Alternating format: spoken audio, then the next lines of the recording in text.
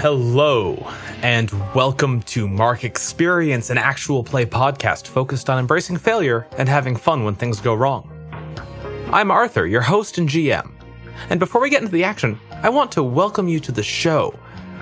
This is an actual play podcast, which means we'll be playing a tabletop role-playing game and using it to tell a story together. Specifically, we'll be playing Blades in the Dark by John Harper, a game that has scoundrels committing daring crimes in an oppressive fantasy city.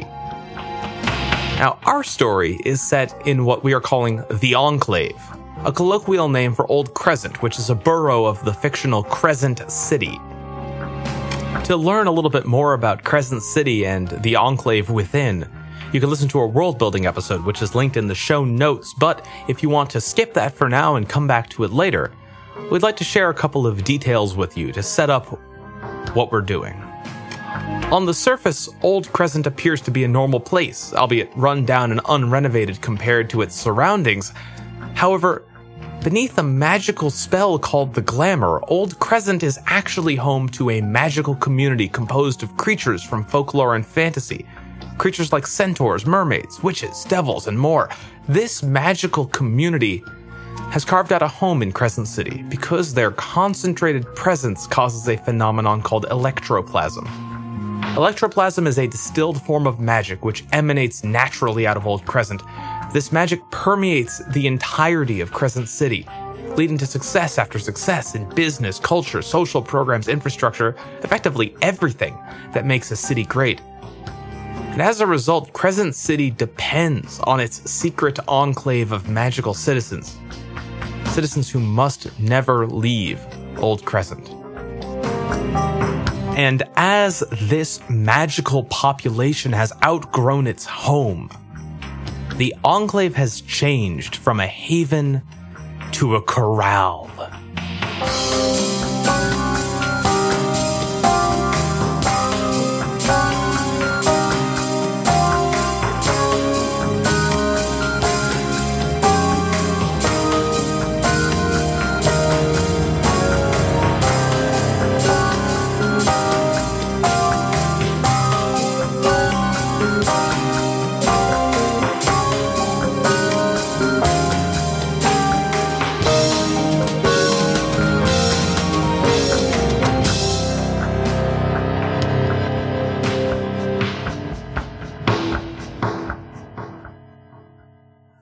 And welcome to Mark Experience, an actual play podcast focused on embracing failure and having fun when things go wrong.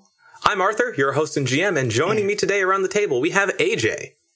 Hello. Scott. Hello, everybody. Kara. Hi. And Thomas. Hey.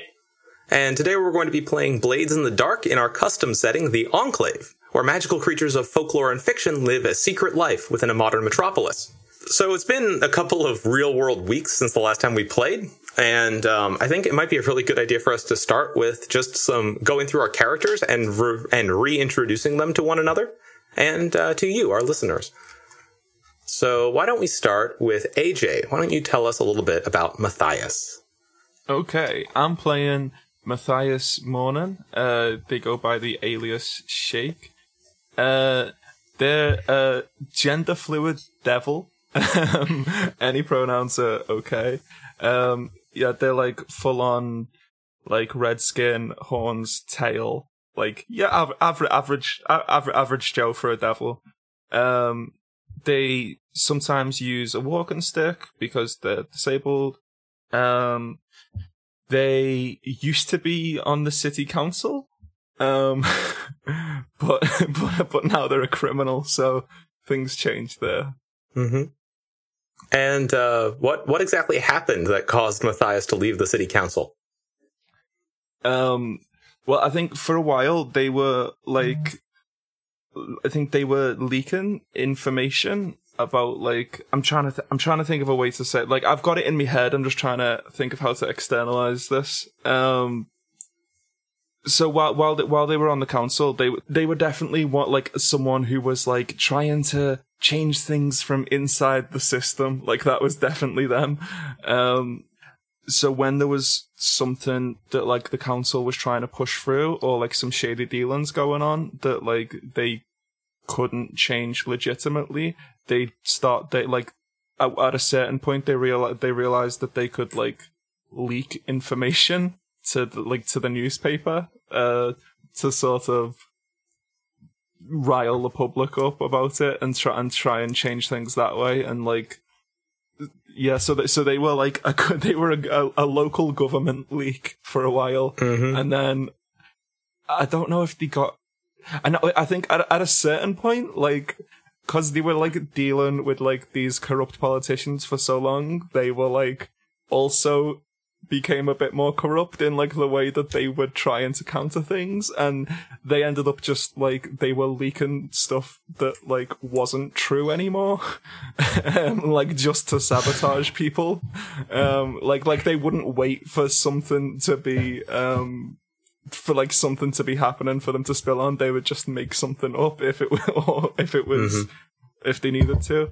And I think they eventually got like I don't know if they got named as the leak or if they just like left because they were so disillusioned with. I think they left because like they saw what they were doing and they were like, well, They were like, okay, I joined this because I wanted to change things, but look at me, like this has changed me more. I'm definitely the system. Definitely imagining that there are a bunch of different factors that all came to a head pretty much simultaneously that forced Matthias out, and we'll probably see some of those factors later on in play.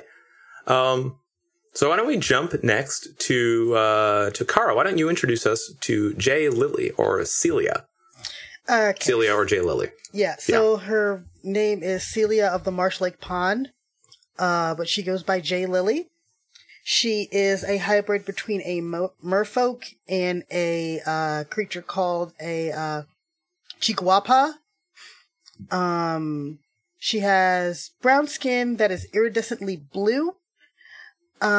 She's very thin. And she used to work in labor or kelpie management. Mm-hmm. Harvesting kelp from the harbor to feed the Enclave. Yes, because she can't really communicate very well with mermaids because they sing to communicate and she is mute. Right. So let's actually talk a little bit about that. So I did a little bit of research on the Chihuahua. Chihuahua? How do I pronounce that? Chihuahua. And learned a little bit about their sort of place in folklore. Highly recommend checking out the Wikipedia page if you're not sure. But one of the cool things about them is that they can't speak. They can kind of chirp or, make a high-pitched, almost shriek, I think, is what I read. Mm-hmm. So since you're part merfolk, part Chihuahua, you'll be playing a character who can't speak. And we've talked a little bit about how communicating through sign language is going to be expressed in the podcast, and I think we'll be A-okay with that. Okay. Enclave sign language, American sign language, some sign language. It'll make sense. Yeah. Cool. And then you are playing the Hound playbook, right? Yes. So that means you have a pet. Why don't you tell us a little bit about your pet? So my pet is a Shunka Warkin. And that's essentially a cryptid that's like a dire wolf mixed with a hyena or something. Sweet. And mine's name is Anais, which means void because it's black with white and gray spots on it. And they are loyal and independent, but they're also very savage and wild. Nice. I think that's going to be real fun in this very urban setting to have a very, very not urban animal companion. So yeah, cool. Great. Anything else you'd like to share? Not really. Great. Then let's jump now to Scott, and we'll hear a little bit about Second Sakar. So I'm Scott. I'm playing Second Sakar, alias Talon. Second is an avian person, modeled very much after a secretary bird, so mostly white with some gray and black feathers, and some feathers on his head that kind of stand out a little bit, depending on his mood. Second is a slide, and he has spent most of his life as a spy, just gathering information on the comings and goings of the city, and using that to his advantage, whichever way he can. Cool. So as a spy bird person, one might ordinarily think this character would be capable of flight, in sort of the traditional bird person vein, but I understand that's not the case with Second. Would you like to tell us a little bit about why? Oh, yes, indeed. Well, Second is able to fly, but because of the disguises he uses and the way the glamour works in the city, he can't really fly without giving away his cover. Like, it would be very obvious that bird just landed and now he's snooping around. So he chooses not to, so that way he can maintain his work. But when he's had a rough day and he really needs to unwind, he does have a drug dealer friend somewhere here in the Enclave that gives him some drugs that help him feel as if he were flying. Yeah, so he's able to indulge. Yes. Sorry. Yeah.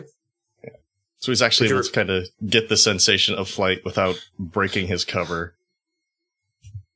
Because he misses the wind. That's so sad. It's so sad. Great.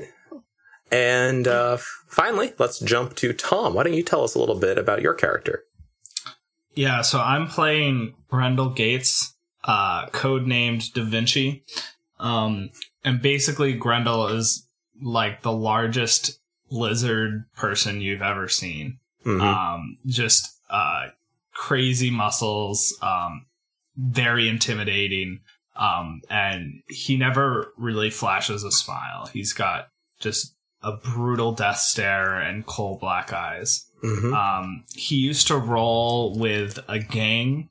It's sort of infamous in the underbelly of the city called the East Street Dragons, which is sort of where he gained his skirmishing chops and his fighting chops. So he's the muscle of the crew, but he also likes to keep a really low profile and use intimidation whenever he can to resolve conflicts. He has one vice which sort of breaks his character of being the silent type, which is he really enjoys Spog's dice game at the Cauldron. Cool. So he's a gambler. He's a gambler, and he I think at times maybe risks blowing his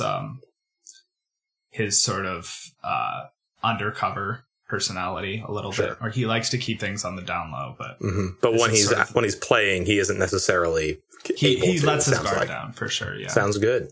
Cool. And so Grendel is the only member of the crew that I think has been a criminal for basically their whole life, right? I mean, it sounds like Second Sakar kind of fell into it as a result of the talents that he was developing. And then Matthias and Celia were both, involved in legitimate business. So Grendel came up in the East Street Dragons. Why don't you tell us just a fun or interesting element of that you'd like to make sure we bring up or see or keep it in mind at least? Yeah, sure. So I think like a lot of lizard people in this city, Grendel never really had a family or a home.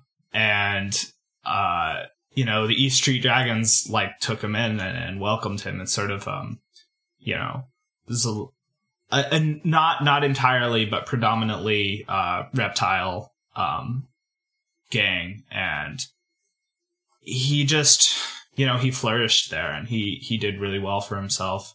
But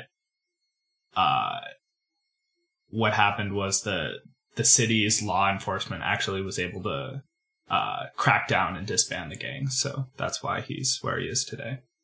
Okay, cool. And we'll definitely see, the echoes of that, even though we probably won't see the gang proper since they've been disbanded. Cool. And then finally, let's talk a little bit about the crew and just introduce that to everybody. So the crew is called the Renaissance. They are shadows. These 4 individuals plus dog represent sort of the force of theft and burglary and espionage and sabotage. And in particular, sabotage, it sounds like, is definitely a major element of what you all do. You know, going in and flipping the right switch to stop the drawbridge from lifting and in order to, let someone escape or whatever it happens to be. And you are a fledgling crew. It's a small group, tier 1. And like we sort of established, another tier 1 crew called Oracle, who are a group of tech smugglers who bring human technology into the Enclave to sell at a premium, sort of outside of the official trade system. So Oracle has brought you in on an operation that they're trying to run against the Sharps, who are sort of a big protection racket throughout, especially the northern part of the Enclave. The Sharps are bringing in a huge shipment of some kind of human technology. And they're doing it, because it's such a big shipment, they really only have one way to do it. And that's to smuggle it in during parade day on a float. Now, you've acquired a dossier that describes their plans in more detail than what Oracle had already gleaned. I think where we're going to start today is with the group of you meeting up with Oracle just before the parade day to join Oracle in the sort of last stages of planning for your heist. So we'll start there in the coffee shop that they run their operation out of. Muse. I think it's the four of you sitting in the coffee shop. No one else is here except for Techno, the troll who runs with the tech smugglers. Techno, of course, is very handy, but he also pulls most of the shifts behind the counter. And I think he's taking orders. What does everyone want to drink?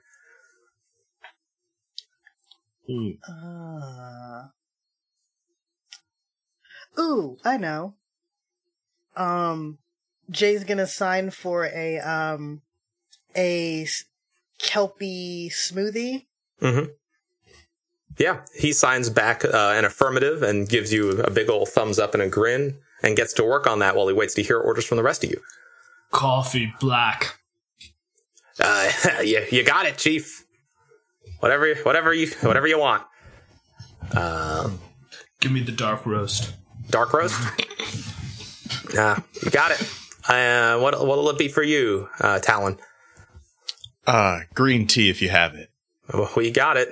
And he pulls out a pitcher of green tea from beneath the counter. It clearly is something that they don't make properly. They just have, a pitcher of it that's pre-processed, ready to go. Is it actually green? Yes. Oh, definitely. It's like deep green. In fact, I bet he pours that into one cup and then takes the same pitcher, pours it into another cup and gives that one to Talon and the other to Jay.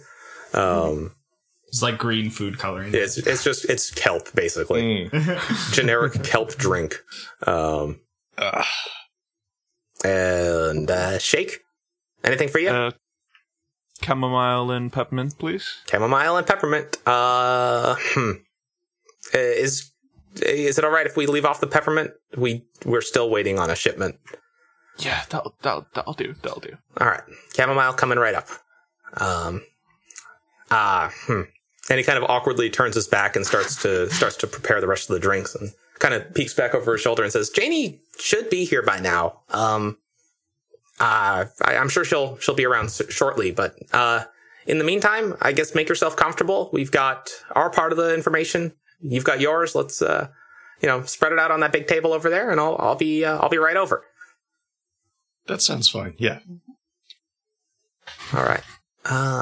And I think around this time you get a glimpse out the window, and you see Janie, who you remember from the last time you were around when she introduced the whole operation to you in the first place. She's having an animated conversation with a fairy who's, I think, probably about 2 or 3 feet shorter than she is. She's like very animatedly trying to convince the fairy that she needs to go in, that she has to stop this conversation. She has to step away. They'll see each other later. And the fairy, eventually kind of flutters up, gives her a kiss on the tip of a very long pointy elf ear and flitters away. And Janie, walks through the front door with a little hint of a blush and sits down at the table where the planning and information has started to spread. And Janie, good to see you. Shake. Glad you could make it. Would you like a drink? Techno's just making us drinks. I'll be okay. I wouldn't recommend it. This coffee tastes like water. Well, it's a good thing we sell things other than coffee here, says Techno as he comes around the counter and flips the deadbolt lock in the front door. Let's get down to business. And with that, he finishes kind of closing all the shades, so that the whole place is now concealed from outside eyes, and he sits down at the table and starts rifling through the folder. And he kind of spells out what's going on parade day. And he brings up first a map. And he kind of takes a big old red marker and runs it down from the southernmost tip of the map in the southeast corner, all the way up through the north, the north exit, all the way through the Enclave. And he says, Shake, this is the route you gave us, right? That looks right, yeah. Yep, fantastic. At one point, I'm going to have to ask how you got this, but for now... oh, you don't need to hear that. Yeah, I figured as much. So, the parade route starts, as far as we're concerned, within the Enclave, right in the southeasternmost entrance into the space, along the main road running north-south.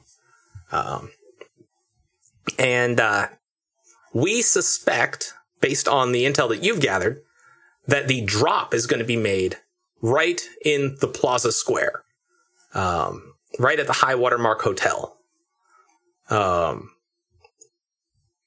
Now, what we need to figure out, and what you need to figure out, really, is where along that path you're going to make you're going to make your move. What's the plan, guys? And Janie kind of looks over her shoulder and then looks back at you and says, yeah, we really need to make sure that this goes smoothly. So whatever you got for us, just make it work. Is there any way we could cause this float to break down en route? You know, a moving target is always harder to capture. Jay knocks on the table, and she's like, she signs, we could try disrupting it at the drawbridge. Either way, it has to cross there. I was just thinking that. That might be a bit too close to the hotel. Maybe we should try and divert the route. Get it somewhere a bit more out the way. So, now is the time when I, as the GM, will say, it sounds like we're trying to come up with a plan. So, remember that our plan should fit into the following 6 categories: assault, deception, stealth, occult, social, or transport. And each of those has a detail associated with it. And once you've provided me with the detail, we'll be able to jump into our heist. So, let's start by framing our conversation in terms of one of those 6 plans. They're on the character sheets. Oh, they're on the character sheets. Yes, I can have you all look at the character sheet and yeah. Oh yeah. Okay, so if we're going for like, it's all about how we're not really meant to actually plan any details. It's more about like how we're starting off the exactly. heist. We need one detail. So if we're trying to, like, basically, like, I think we're either going for either a diversion or a breakdown, is what it sounded like. So, if it's a breakdown, is that just an assault? Are we just attacking it, or is it about like deception? I would think it would be like sabotaging like the machinery of the float. Yes, that would probably be but that's the actual like mission. This is about like how we start off. So it's like, would we be like talking our way into the parade, like sort of thing, like onto the float or something like that, or because that would be deception if you were like either disguised or trying to talk your way through. But if we're just gonna like straight up like attack it, then obviously that's assault. Yeah, so causing a breakdown by doing violence to it would be an assault. So sabotage, I think, counts under there. But if the real plan is you're sneaking on board and causing a small breakdown and then claiming to be in charge and going someplace, that would be a deception. I think a deception would be slightly more fun because we're shadows, so like It's in our wheelhouse. Definitely. Yeah. Yeah. That would be more fun. So like I feel like almost like slightly modifying like the machinery of the float. I'm assuming this float runs on. Does it run on magic or It's gas. This parade runs Gas, the entirety of Crescent City and just kind of comes through Old Crescent as part of its route, which is why it's such an ideal opportunity for them to transport these goods in, because there's just a bunch of heavy equipment coming through, and it's impossible to keep an eye on everything. Right, so I think it would be fun to like actually sabotage the machinery of the float so that it breaks down en route and looks like an accident. And then we can sabotage it after that. No, yeah, see, that's the thing. With it, the thing of it looking like an accident, that's deception right there, isn't it? Like, that's, Yeah. So it sounds like deception is the plan, which means that we need one detail in order to get into it, which is the method of deception. What's the method going to be? What's the theme of the parade? Excellent question. Let me tell you a little bit about Parade Day.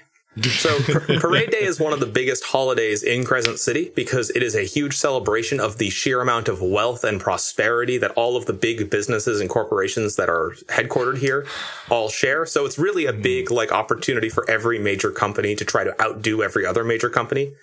Okay, so this is just the capitalist circle jerk. Yeah. So it is a capitalist circle jerk writ large with these massive over the top parade floats running the entire length of the city. Here's part of the reason why it's there are two reasons why it's a big deal in Crescent City.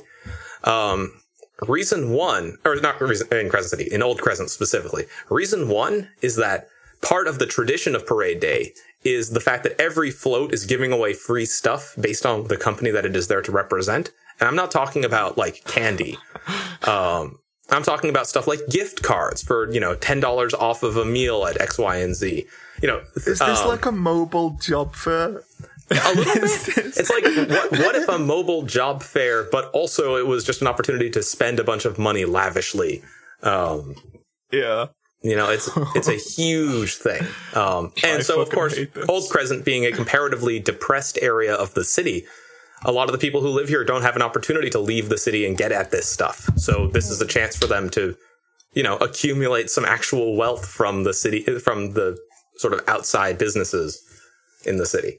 So that's reason number one why it's a big deal. Reason number two is that there is no time of year when there are more humans in the Enclave.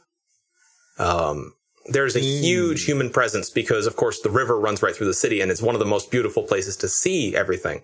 And also part of the parade tradition is that once you reach Plaza Square, which is the square right after the drawbridge, right here. Where the hotel is. Where the hotel is, incidentally. There's a tradition of some of the larger company floats stopping and doing an elaborate choreographed routine. Which they're judged in the big contest for. And so, of course, that's where most of the humans end up accumulating, is around the plaza. And what this means is that the glamour is being stretched to its limits during Parade Day. More humans than ever, and more people in general all clustered in one place, means that the magic that keeps magical creatures concealed and almost invisible to humans gets more and more fraught as Parade Day goes on. So it is simultaneously a really scary event from the perspective of keeping the secret and a really exciting event from the perspective of getting some money or some stuff. So I think our method of deception is probably just gonna be where parade goers, where people either involved with the parade or celebrating. Sounds good. Does that make sense to everyone? I've got one more detail to mention as well, which is that during Parade Day, it is tradition for Enclave residents, and really just about everybody, but especially Enclave residents, to wear costumes on top of what they ordinarily wear, whether it's masks or just a zipper running down their belly, so that if the glamour should fail, there's a certain amount of plausible deniability within the city. kudos to our executive producer, Lonnie Godenzi, for contributing the idea that, for instance, a Swamp Thing might just wear a big zipper as a tie. And then that way, if the glamour fails, they look like they're wearing a big Swamp Thing costume with an obvious zipper. Oh my god. Oh, I like thank you, Lonnie. Yeah. So yeah, so it sounds like that's a method of deception, being just ordinary parade goers who suddenly intervene in the proper operation of the float. Well,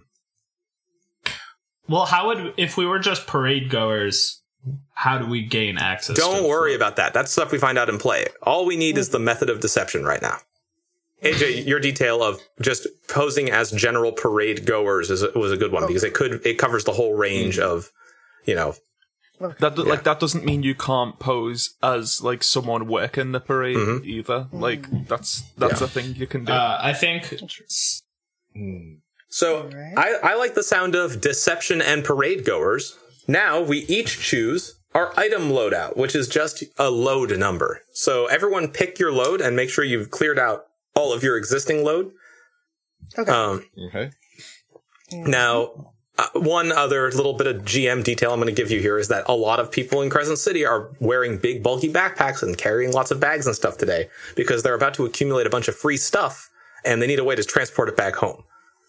I might go normal for this. Yeah, I think I'm going to go normal. I think heavy would look a little too armed, but normal sounds fine. Yeah, I feel like it's sort of against the spirit of heavy to go heavy and not be instantly recognizable as like someone antagonistic. But like, I'm gonna be a little bit lax about normal today. Is I guess the little GM signal that I'm giving you right now. No, yeah, that's good. That's good. Yeah. So, should we roll engagement? I think we should roll engagement. So let's figure out what our dice are going to look like for this engagement roll.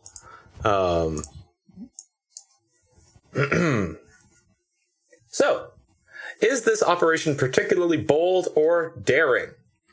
Yes. Take +1 die. Who's doing this? Oh, who's rolling?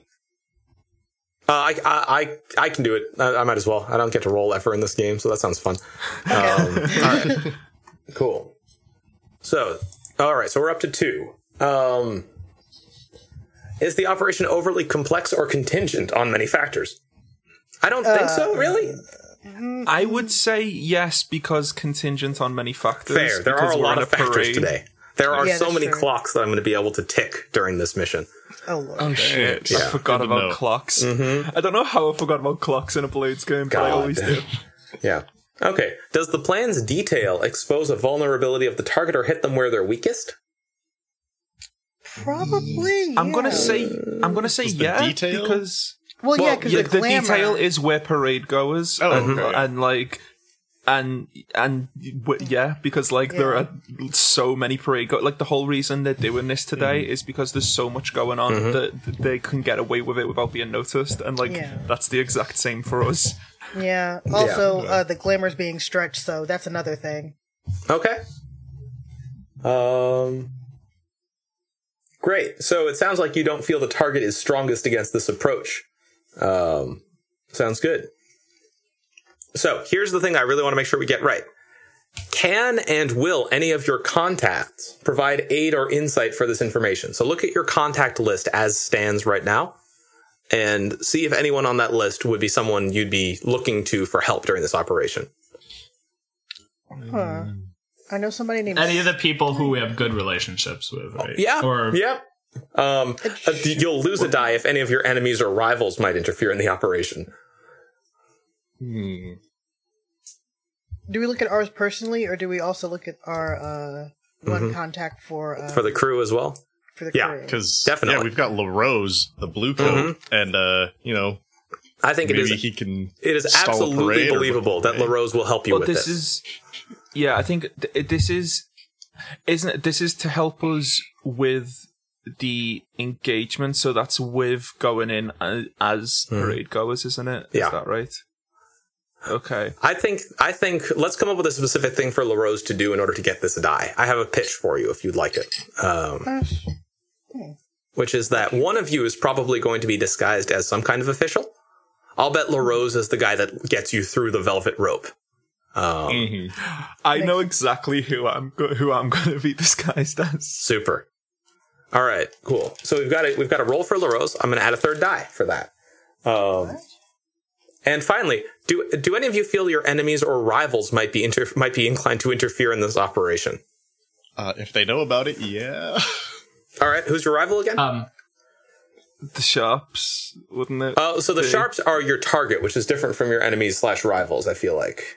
But we've also got a bad... Okay, yeah, that makes sense. Yeah. So a third party, yeah, a third party who's kind of... So I have a dangerous friend who might... dangerous friends with the black down arrow means that they would interfere, yes. Right? But yeah, it seems to me like enemies or rivals interfering directly in the operation doesn't seem like there's a strong case for that. So... Okay, so I'm going to take one more die away because these are a higher tier faction than you are. Okay. So we're gonna roll 2 dice, and that's going to determine our engagement. All right. All right. Everybody ready? Uh-huh. I'm gonna be. Hey! Yeah! Oh my God. That's a crit. That is fucking bad. Heck yes. So, critical. It's an exceptional result. You've already overcome the first obstacle, and you're in a controlled position for what's next. And let's find out what happens after we take a quick break and get some water, get ready, get our heads together, and figure out where this is going to go. All right. All right. Nice. How much? Okay. Yeah. When are we breaking till? Arthur. He's gone. Oh, sorry, God. Hey everybody, it's Arthur again. I just wanted to take a step away from the action during our break and talk to you a little bit about Blades in the Dark, which is the system that we're playing our game in. Now, you've just heard the first roll of our campaign, an engagement roll. And that engagement roll went really well for them. Honestly, it went too well. But why did it go too well? Well, here's an opportunity for me to explain a little bit about how Blades in the Dark works. So, if you already know how Blades works, or you don't particularly care to hear an explanation right now, feel free to skip ahead. There should be a timestamp in the show notes for you to move the scroll to, but if you're interested in learning a little bit more about Blades in the Dark, stick around. So, Blades in the Dark is a game about scoundrels committing crimes, typically large-scale crimes, heists, big acts of sabotage or destruction. And this game will not be an exception. We have our crew, the Renaissance, and they're about to pull a pretty elaborate heist from a pretty well-equipped criminal target. Now, just because they are attacking a criminal target does not mean they are not criminals themselves. We're working in the underworld here. We are not going to be working within the system. And that's sort of one of the core ideas in Blades in the Dark, is that these are scrappy people. And what makes them special, what makes them able to pull off audacious heists and daring crimes, is that they can take the stress of it. In this game, you're going to hear me refer to stress a lot, and I think one of the key things about Blades in the Dark is the idea that stress is a resource that you can trade for success. The more stress that you take on over the course of the game, the more likely you are to succeed, but at a cost. So I'll be treating stress as just another resource, just like I would treat health in a Dungeons & Dragons style game. And you're going to hear a lot of opportunities where players can expend stress, can take on more stress in order to accomplish something. Whether that's adding an additional die to their dice pool, or increasing the effect that they'll have when they roll.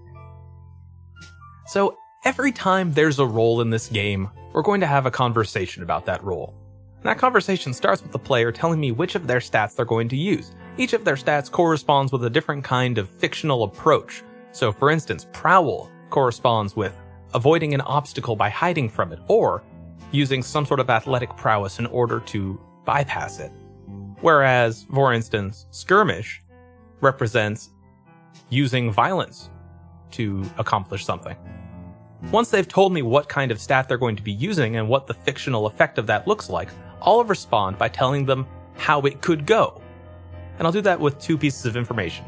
the position that they're going to be acting from, and the effect that they could achieve when they do it. For example, in a role with controlled position but limited effect, they're not going to be at a huge risk if they try to do something, but they also probably won't achieve much by doing it. On the other side of the coin, a desperate role with great effect will put them at a severe loss or consequence if they fail the roll, but if they succeed, it will have a huge impact going forward, a very positive impact for them. Now, this conversation is not a declaration, it's a negotiation in which I will say what I think the position and effect are, and then the player has an opportunity to adjust the effect, or to adjust how many dice they get to roll in order to achieve their goal, by, for instance, expending stress or getting help. Now, there is something special about being in a desperate position. If your position is desperate, you also get an opportunity to mark experience, to indicate that your character has learned something from the desperate position that they're in, and eventually will be able to improve so that that position doesn't harm them as much in the future. There's a lot more to the system than what we've had time to discuss here. So if you're curious to know more, visit www.bladesinthedark.com and check out the system reference description that they have there. But that's enough from me for now. Let's get back into the show.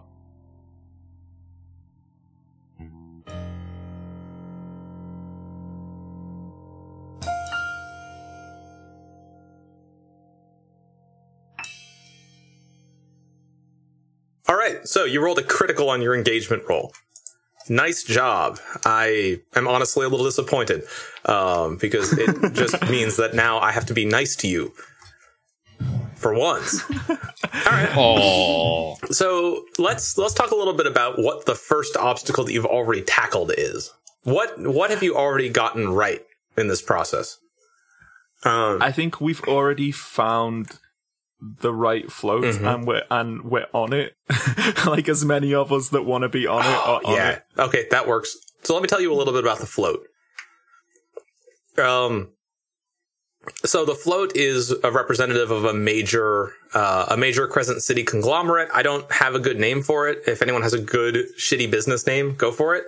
But their float is just this spectacular display, utterly flamboyant. It is a traditional steamship riverboat, big paddle wheels that are driven by a steam engine, or at least they would be if it were a real boat, but it's not, because it is in fact just on a flatbed trailer, and it is made entirely out of painted roses.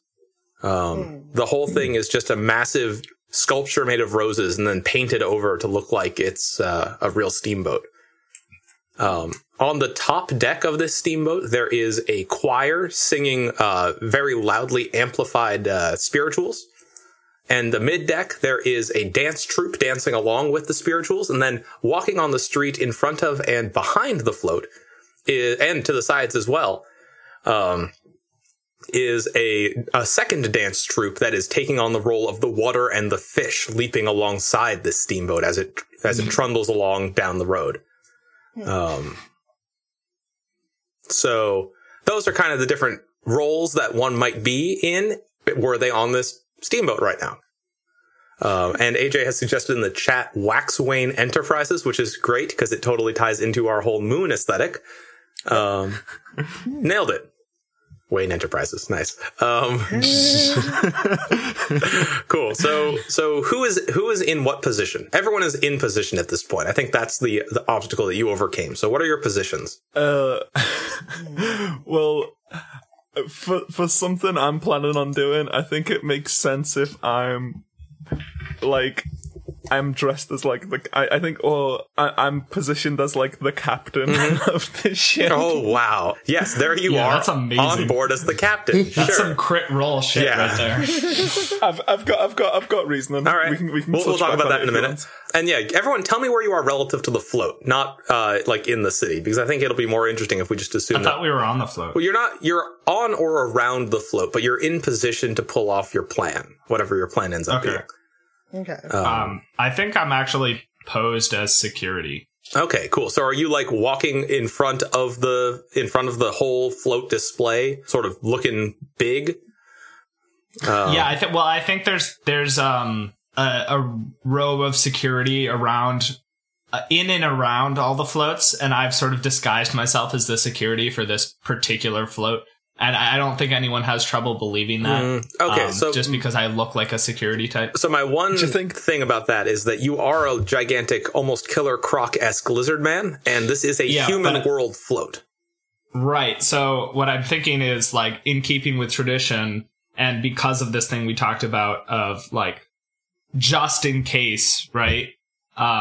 Things go awry. I think actually security are, in the festivities wearing costume as well. Now we're talking. Yes. I've got a nice, like, sexy looking Godzilla mask on.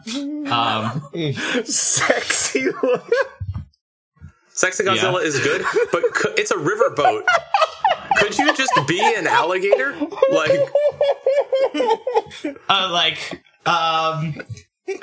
Sexy alligator. Yeah, you're okay. Here's the thing. To hear the phrase "sexy Godzilla" is good today. But, yeah. All right, we're making that the artwork for this this episode. Oh my god! Stop it, guys! Stop. Sorry, I haven't seen. Oh my god! Okay, who's sending? Who's sending? That's so unfortunate. Okay. Anyway, for those listening at home, Scott just posted a picture of Godzilla with a phallic-looking radio tower between his legs. It's really unfortunate. Oh, it's so bad. Yeah, so maybe it's like dancers disguised as security disguised as part of the festivities. Exactly. Yeah. So you have managed to get in with the security alligator dancers. Right. And for some reason, which we'll reveal later in this game, for some reason, unbeknownst to everyone else in the crew, Grendel's a surprisingly adept dancer, so he's blending right Grendel's whole thing is being physical, right? Yeah. Then there you go. Great. Okay, so that's 2 of 4. Okay. Let's find out what Talon is up to. That's the most unfortunate picture. It's so bad. It's cursed. Oh, sorry. So I think Talon is dressed up very flamboyantly and is kind of moving along the backside of the moving along the backside of the float, kind of like a dancer. Mm-hmm. Okay, so you've also joined the street level dance crew. Oh yeah, cool. Oh god, this is gonna be funny. I'm also in the oh god, how do I put this? I'm also in front with the rest of the dancers, and I use dressed up as like a big lobster. Yes. Okay. Sure. So it sounds like that's where we've landed here, and I'm imagining that the scene that sets this up is like the 4 of you all like at the entry point to the whole parade, like deep in the southern tip of actual Crescent City, knocking out 4 dancers simultaneously, pulling them behind a changing screen, and then emerging in their costumes. I think that's where this has to start. Nice. Can I retcon something real quick? Oh, yeah, absolutely. What are you retconning? I want her to actually be like, you know how sometimes at concerts you have people interpreting the music in sign language? Yes. I want her to be doing that. Interesting. So, do we think that Waxwayne Enterprises is an organization that would care enough to have a sign language interpreter as part of their display? Well, they don't necessarily, but she can be pretending. Well, AJ, what do you want to say about this?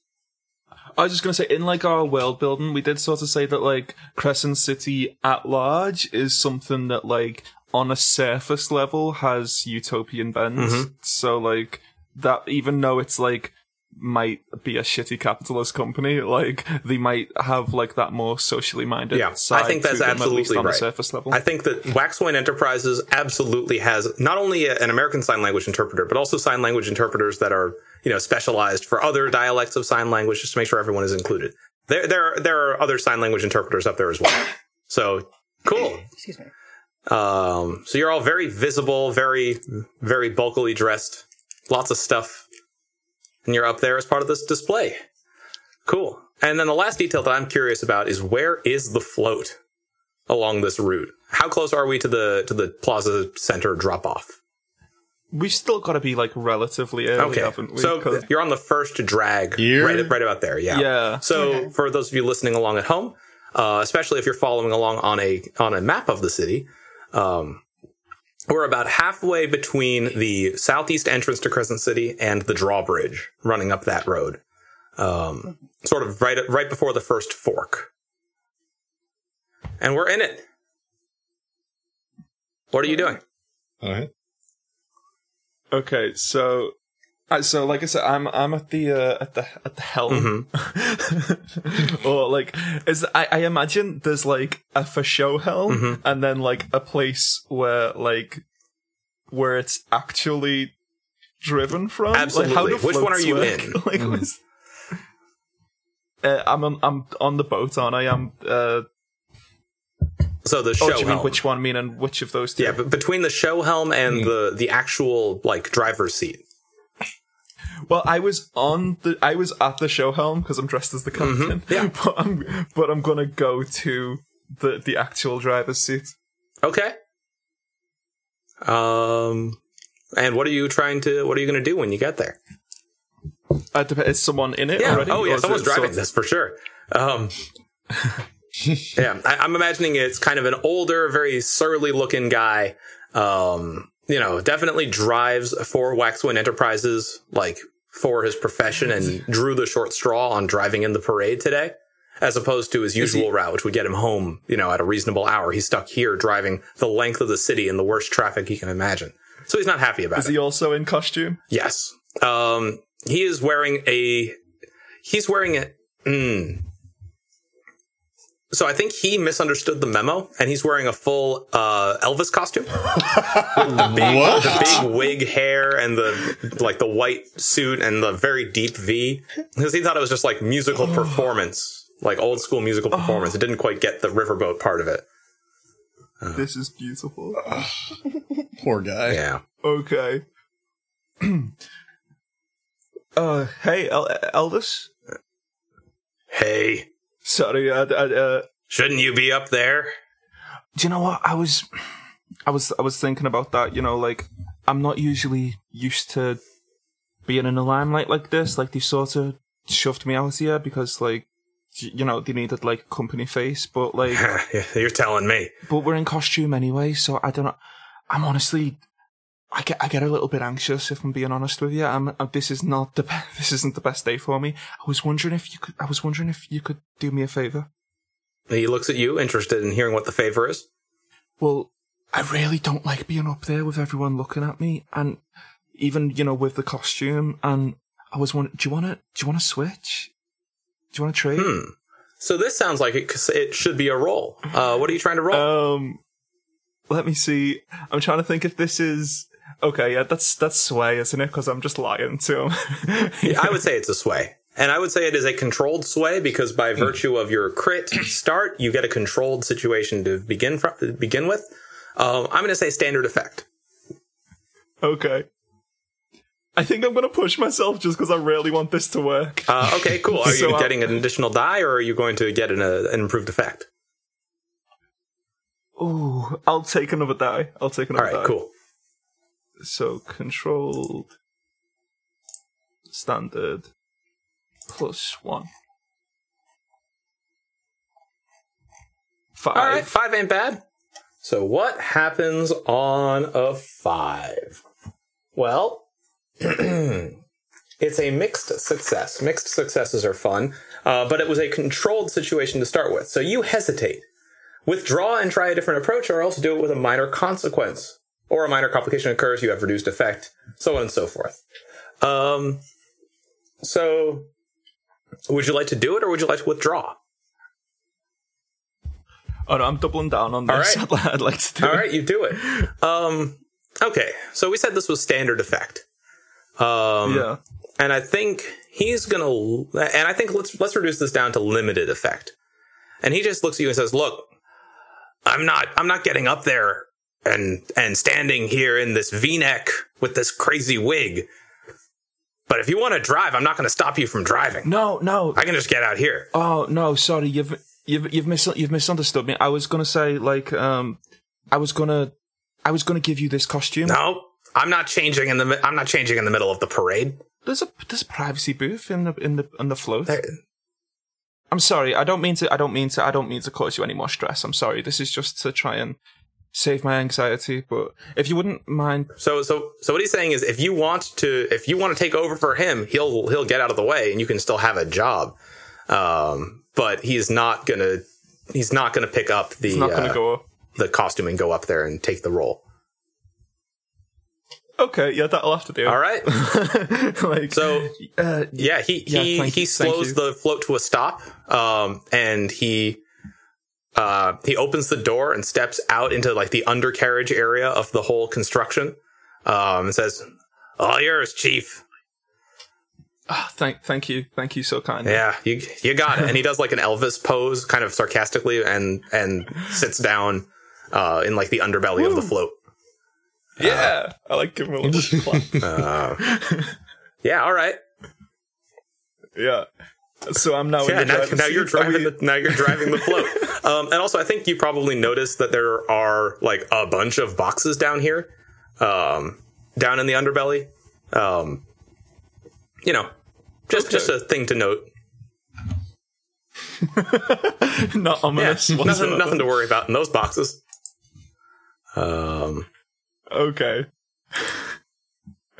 So did you say he'd stopped the float? Yeah, he stopped the float. So now you'll probably need to get it back in gear. Okay, shit. Have I got to roll to drive this? I'm not going to make you roll. You're a spider. You can do it just fine. Okay. I'm gonna try and kick it into gear, and I'm gonna go along with the parade, as normal for now. And but like when we get to that first big turn, I'm gonna take that turn. Oh, okay. So you're actually. Sorry, I'm just generating some clocks over here. Not for any real reason. So where exactly are you turning off? You're turning off the big one. Yep. Oh, okay. So you're going to go totally off the parade route. Yep. All right. So I think that is going to have to be a roll as well, because you're basically turning down into an area where pedestrians are flooding, right? Because everyone's trying to get up to see the parade. And I'll bet that there are like a bunch of vendors and street carts and, tented little artisan markets and whatnot running the whole width of this street as well, or whole length of the street. So very populated area. You're going to have to do something in order to get through that.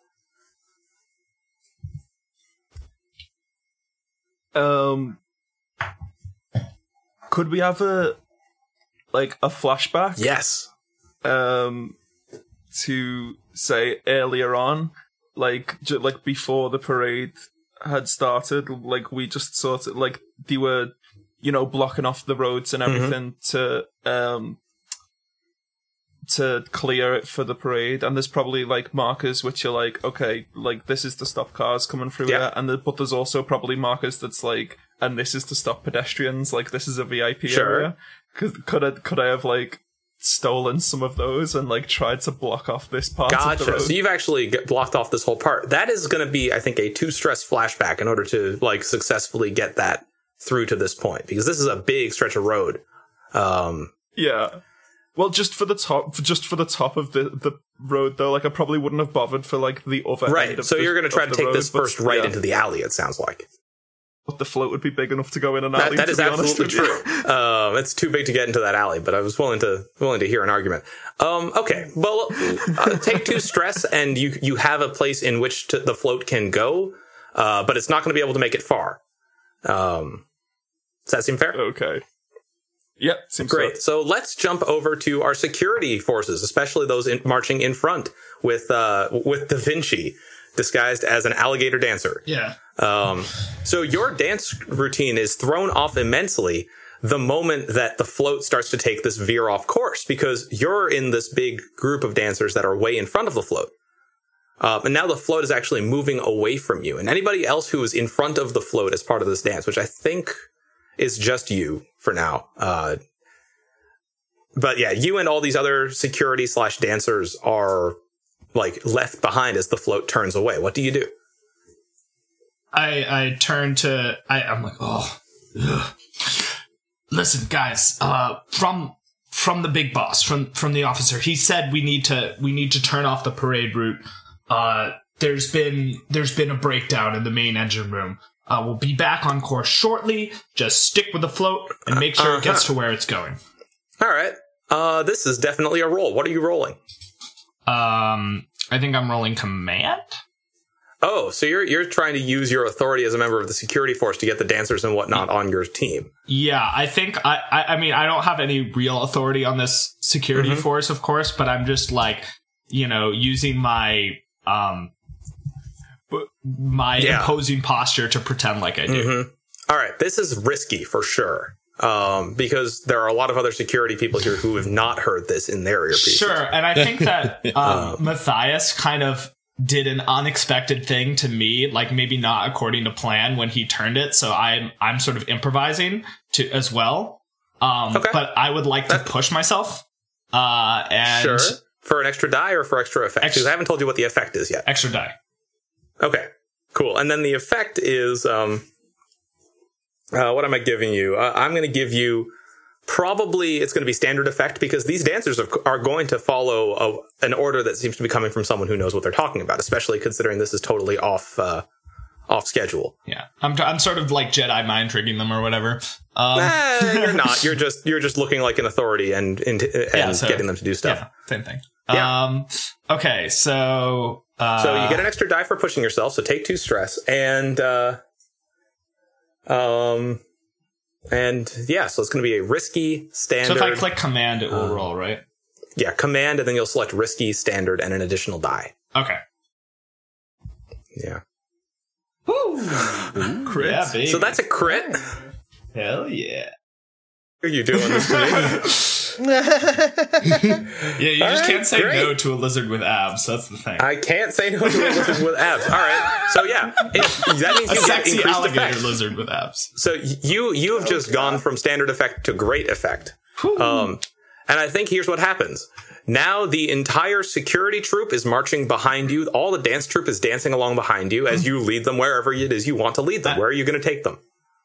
So I'm taking them along with the float, and I think I'm sort of having them clear out any crowds that may be around the float so that it can be discreet. So are you going to like go in front of the float now and like clear a path so that the float can continue down the wrong way? Yeah, I think the security forces, I have them like motioning for people to get out of the way. Okay, cool. Great. So that gives Matthias the ability to keep driving down this stretch as far as you want.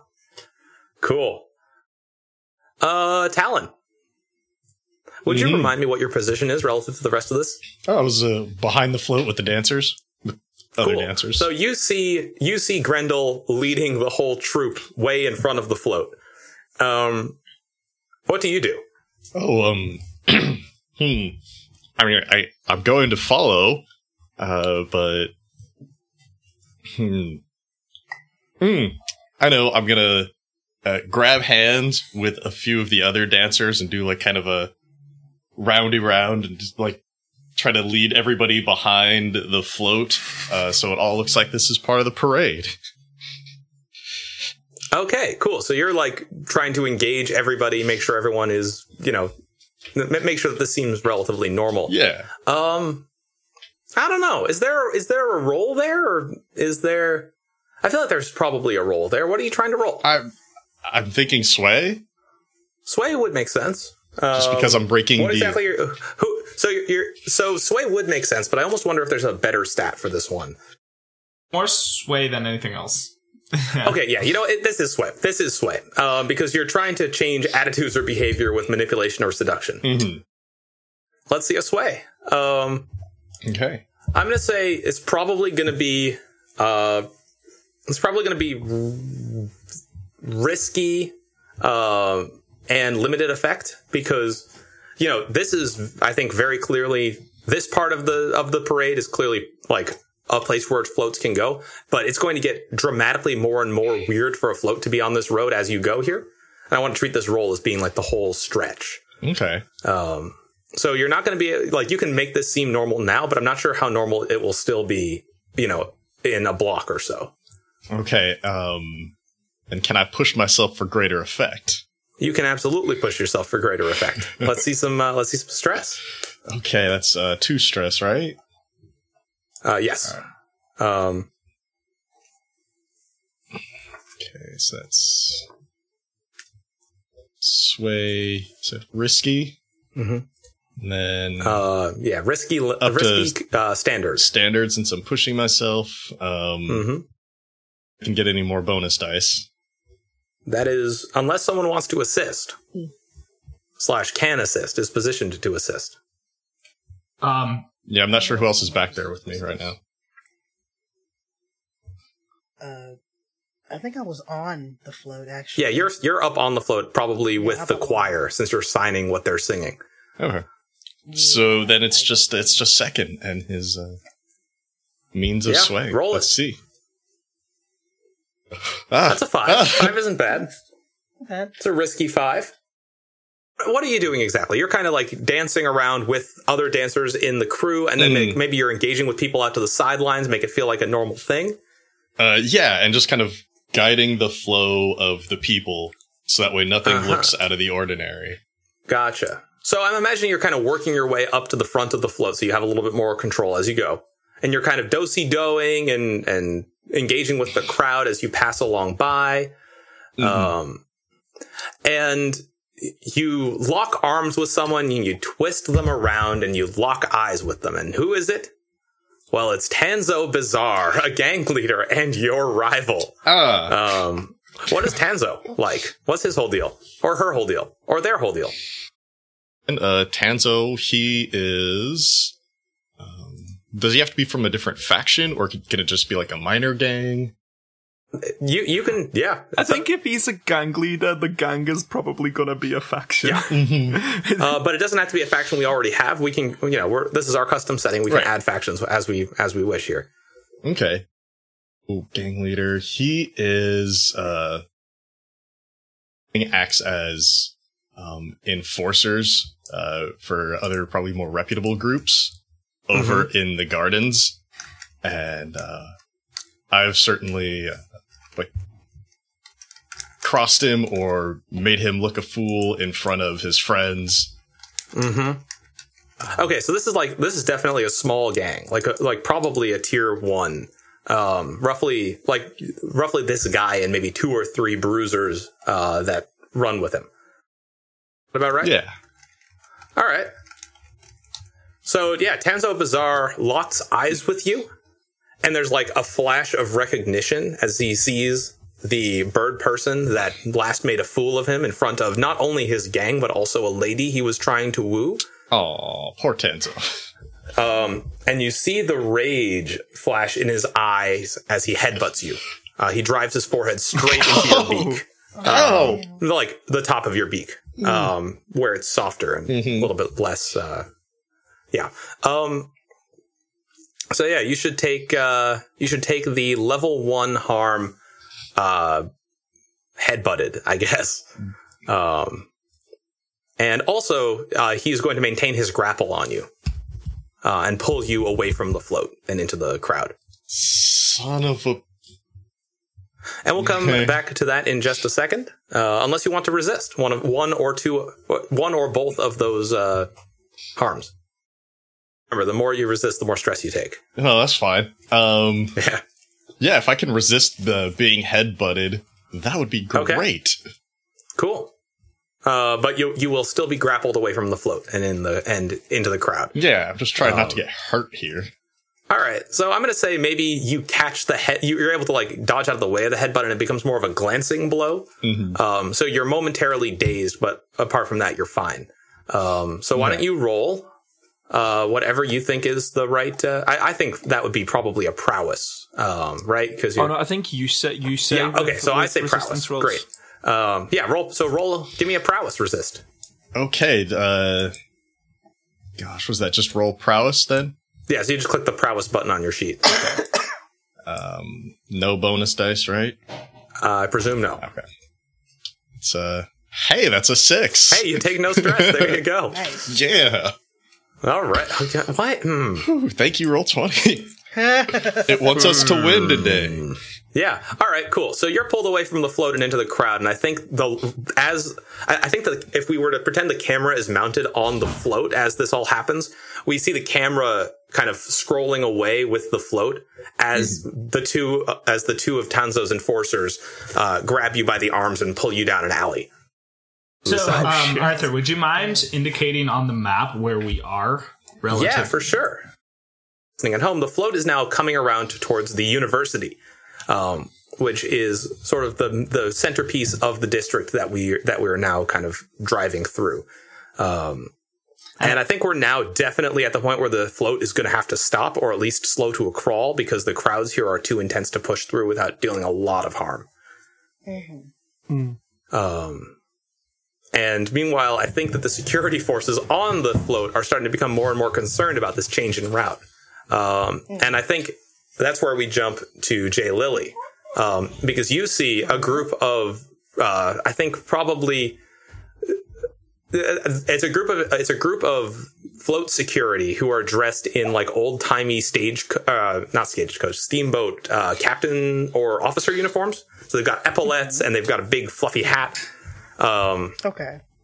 And they are now all marching downstairs to the control center to figure out what's going on. And that's where you come in. All right. I think what I'm going to do is I'm going to whistle twice to Anais, and that's his signal to just be just a complete a-hole. And maybe even just take off. And I'm going to furiously start citing that I need him back. He's my support animal. Oh, yes. Like okay. And so you are going to distract the security by using a very, very dangerous dog. Crypto dog. Love it. Okay. My instinct here is that there's a fortune roll to be made and also a sway roll. And the fortune roll just decides whether or not the guards that you get the attention of can even understand what you're trying to get them to do. Because I will bet that not everyone speaks sign language, or understands sign language. So I'm going to give you a fortune roll. I'm going to give you a 2-die fortune roll, because I think this is there's an okay chance here. Okay. All right, that's a 5. Yeah, there's other interpreters about who might understand. And I think that's what happens. Maybe can speak. Is another interpreter catches it and now is trying to get the attention of the guards as well. And so now I think it's a sway. Okay. And you're basically going to be signing to this other interpreter who's calling out to the guards in English out loud. Okay. And that is going to be, well, to me that's a sway, but you get to pick what you're rolling here. So it does sound like a sway because I'm trying to convince somebody of something. Cool. But it could also be a command. If you're doing the same thing, or you could do something else and pick a different thing to roll. Let's see. Force obedience of personality, intimidation, or threat that will lead to an action. It doesn't seem like... Well, personality, yeah. It would be personality.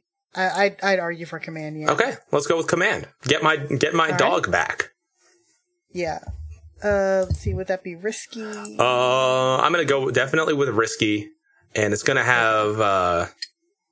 It's going to have standard effect. Risky standard sounds reasonable here. Risky standard and no bonus dice? No. Okay. But I might be willing to give you a devil's bargain. Never mind, too late. Hey, there's a 5. Crushing it. Yeah, so risky 5. Okay, yeah.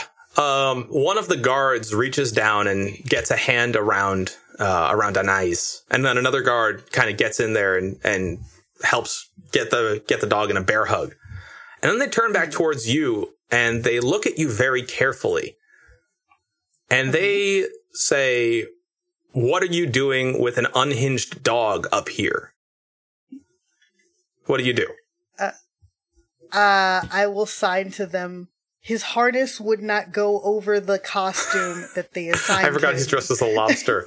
Oh my god. Okay. It sounds like you're trying to sway. Are you trying to sway?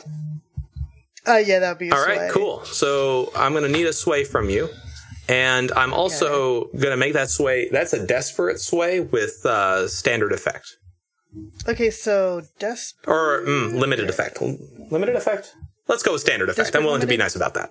Desperate limited. It would be standard. Yeah, so desperate standard is where we are. No bonus. In fact, dice. unless you want a devil's bargain, which I'm prepared to offer you a devil's bargain if you would like one. What's the devil's bargain? So the devil's bargain is that regardless of whether or not you succeed on this roll, the increased scrutiny that you're receiving will begin to, and especially you and Anais are receiving, will begin to rip away at the edges of the glamour. And I'm going to tick a clock about the glamour. Do it. I'll do it. I'll do that. Yeah. So now you're at 1 die as opposed to 0. All right. Okay, here we go. Am I close enough to assist? Where is the... You're driving the thing. I think this is happening about 2 stories above you. So you could have gone up the stairs, back up to the command from the command center, but then no one would be driving. I didn't realize it was that kind of float where it's like 3 stories tall. No, it is like 3 stories tall, made entirely out of roses and built around what I'm imagining is basically a pickup truck, like a double-wide pickup truck. No. Okay. So I'm going to roll this. 1 die. That's a 2. That's a desperate 2. That's bad. So I mark it. You certainly do mark experience for rolling desperate. For rolling desperate. What they're going to do, but from off to the side of you, outside of your like cone of vision, another guard tackles you to the ground and slams your head directly into the into the bulkhead. And I need you to take cerebral trauma as a level 3 harm. And I think we'll find out what happens next week.